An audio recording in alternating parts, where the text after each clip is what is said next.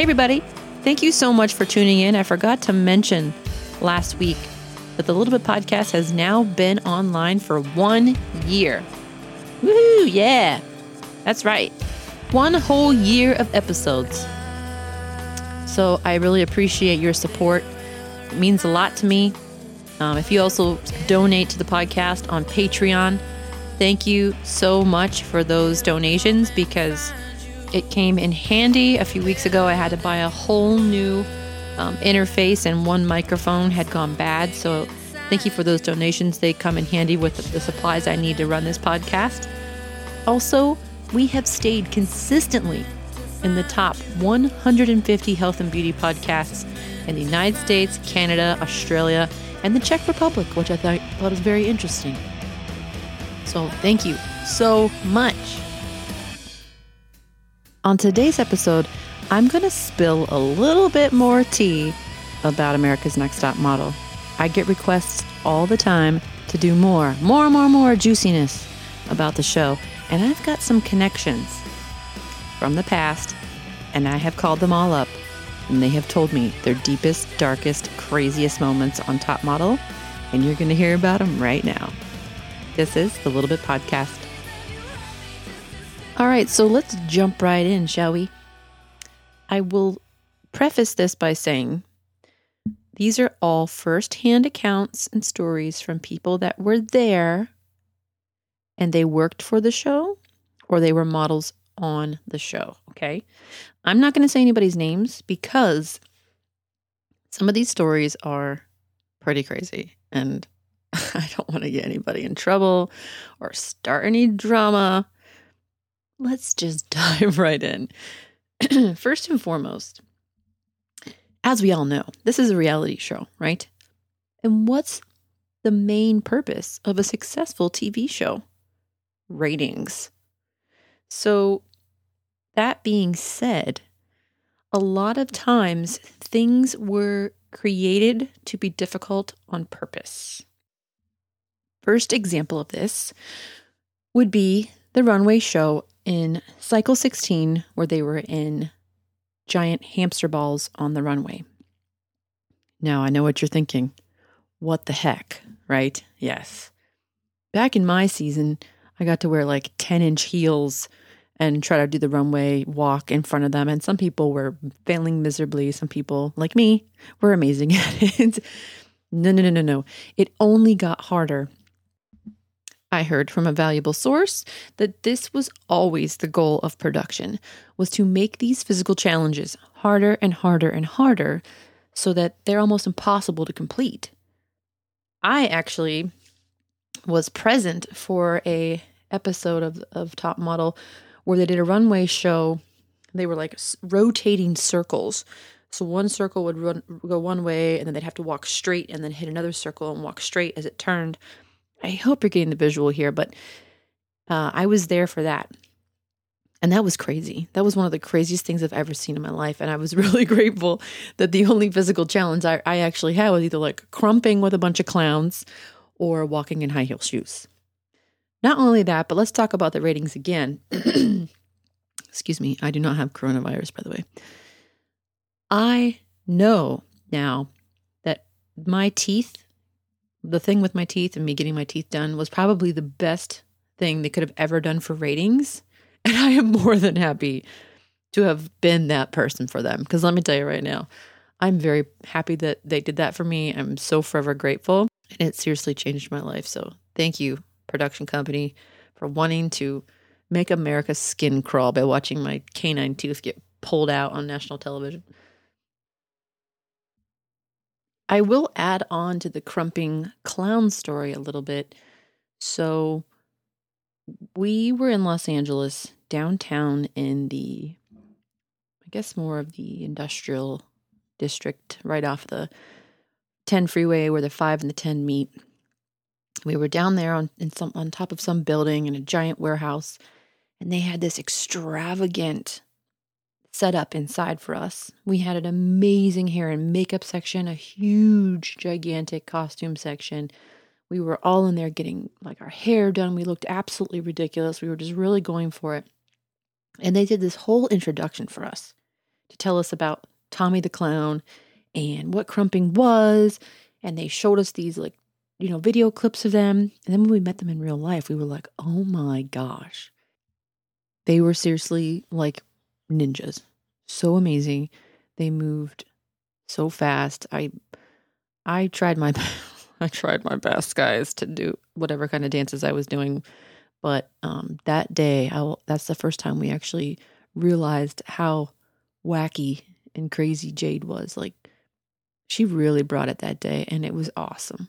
Like, she's cool. I know it looked like we didn't get along on the show, and we didn't. Let's be real. But she is so fun, guys.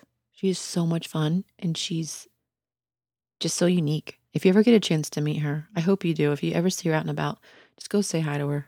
I don't know how she's going to act if you walk up to her and say hi, but she is something. She's cool. Another thing I get asked about a lot is being sequestered. So, yes, we were absolutely very seriously sequestered during this show. If you were in the house and the camera guys had not come over yet, you couldn't talk. The first thing you would do in the morning, you'd wake up. If you had to go pee, that was your only moment of privacy. Go in, take a pee, do what you got to do. But you got to go straight over to the laundry room. You pick up what they called the bat phone. You said, I'm awake.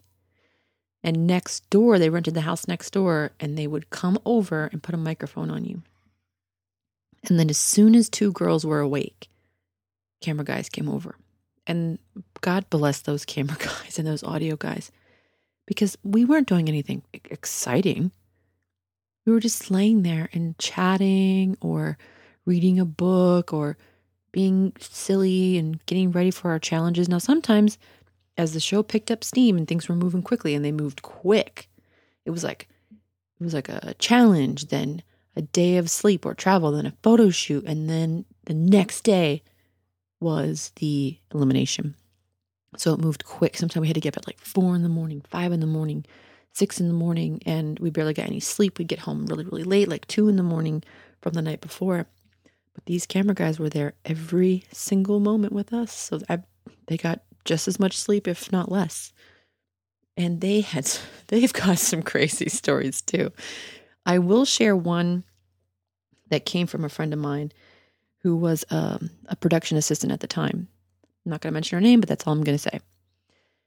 So because we were sequestered, we were not allowed to have any sort of like outside source of entertainment. So no television, no radio, no current publications, nothing that was new, like no newspapers, because we couldn't sit there and talk about current events because the show was obviously not going to air immediately.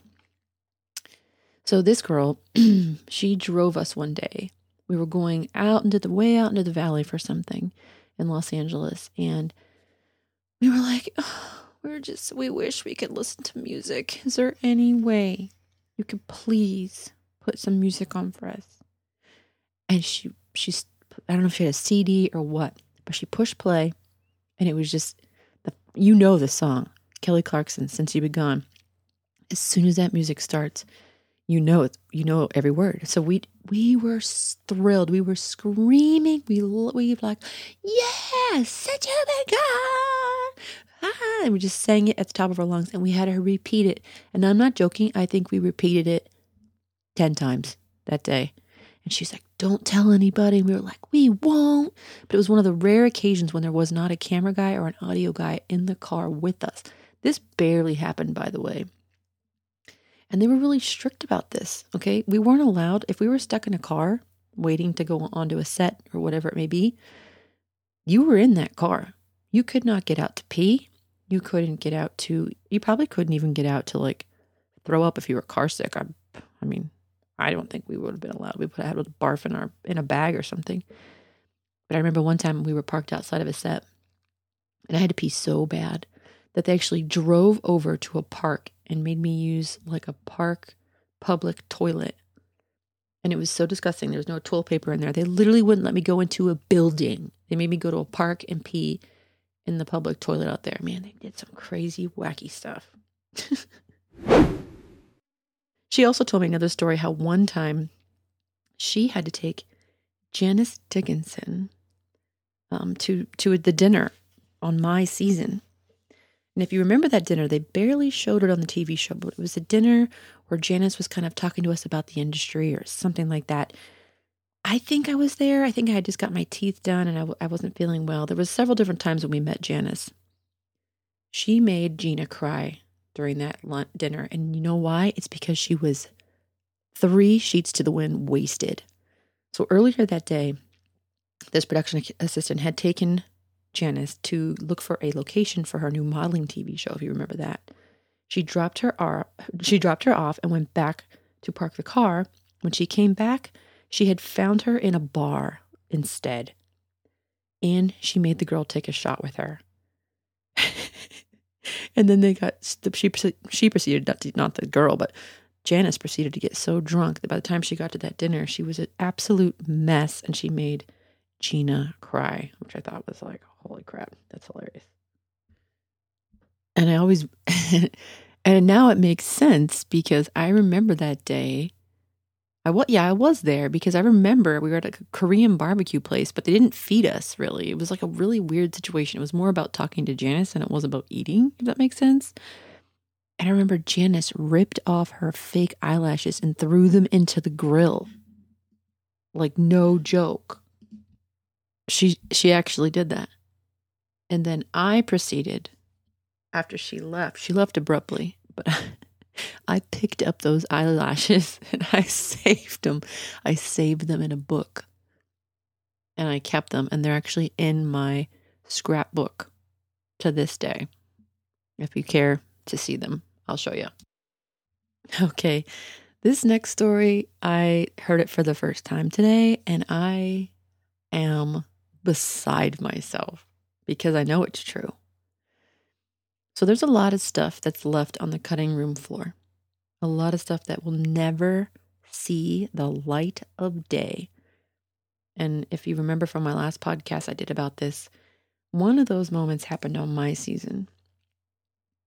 So we met this gentleman from Vogue magazine who was going to sit there and ask us questions and kind of test us and see how tough we were and how well we interviewed. Before that happened, they had a hypnotist come in and hypnotize us so that when we were being interviewed, the gentleman asking the questions would say the key word that the hypnotist told us to react to, and then hopefully cameras would catch this and drama would ensue. Well, none of us were hypnotized. None of us. It did not work. The guy was either a sham or none of us could figure out how to be hypnotized. I actually don't know how it works anyways, but I did not know that no one else was hypnotized. We kind of all went into the back room waiting for our turns, and we didn't say anything to each other. We thought, we supposed to like pretend that happened?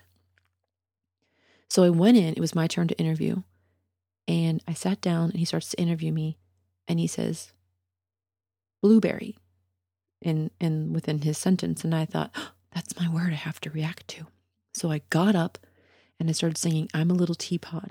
Put my hand on my hip, it made the little motions and everything. And I kept going and going and going and going. And I didn't stop. And the guy looked at the camera and the producers looked at each other and they looked at the hypnotist guy and he goes, oh, and he runs over and he goes, and sleep. And I sat down in the chair. And I'll never forget that moment because I know if that would have played on TV, that would have been the craziest thing in the world because it was so fake and stupid. I can't even I'm so embarrassed that that's somewhere on video. Anyways,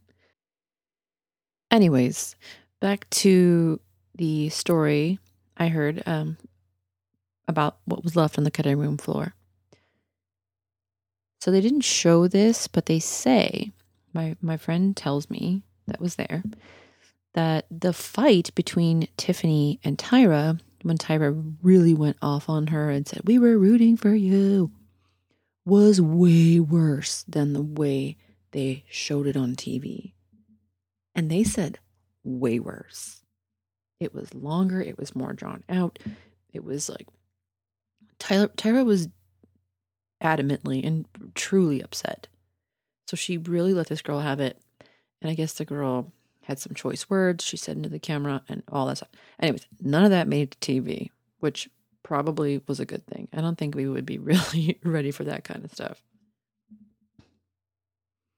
All right, one of the last stories I'm going to tell you, and I'm going to preface this with, I'm just going to say it's a rumor, because I don't need a lawsuit on my hands, okay? I don't care where I heard this information.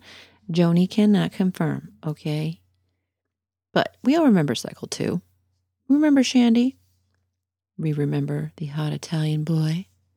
Well, evidently, the cameras rolled on the entire thing. And that footage is somewhere. Now, girl, I hope they burn that footage to a crisp. Because if that was anywhere and the potential of that ever getting out, I would be mortified. Also, too, why would you roll on something like that? What's wrong with you? If it's true, that's just so messed up. But the good thing to come out of this story is that all of the girls met someone really great, and I thought that was pretty fun. So going back to my season, stuff that I can speak to honestly, because from, a place of reality, one of the things about Thailand that I thought was so crazy. So evidently, Nina and Veranda escaped the hotel one night. They had been eliminated and they weren't allowed to leave yet to go back to America. And we were somewhere and they were at their hotel. And we stayed at this beautiful hotel in Bangkok. And we were probably at the elimination site, which was over 2 hours away. And they ran away. And I remember one of our producers got a phone call and they were like, Nina and Veranda have run away. And she was like, what? And I'm just like, this is the best story I've ever heard in my life, because I think that all they wanted to do was like go shopping or go to get food or something. And can you blame them? Who wants to be in a hotel room the whole time with like no TV and nothing to do? So that's just so classic Veranda. P.S. Veranda and I keep in contact. She is a lawyer now. She's killing it. She's got her own law firm. And that woman this is what she's been meant for her entire life. She was meant to be in this position. She's fighting for others' rights. She's defending those who they cannot defend themselves. And I'm just so proud of her. Well, guys, I've got a lot of stories left in the tank, but I'm going to hold off on a few of them. I've been texting with a couple higher ups from the top model world, some of them telling me to maybe hold back on a couple of these stories because they're just not sure if they're necessarily the best stories to tell. Maybe because of legalities, maybe because of possible slander campaigns against me. So I'm going to wait. But I will be back as soon as I clear these stories. I have so many more to tell you.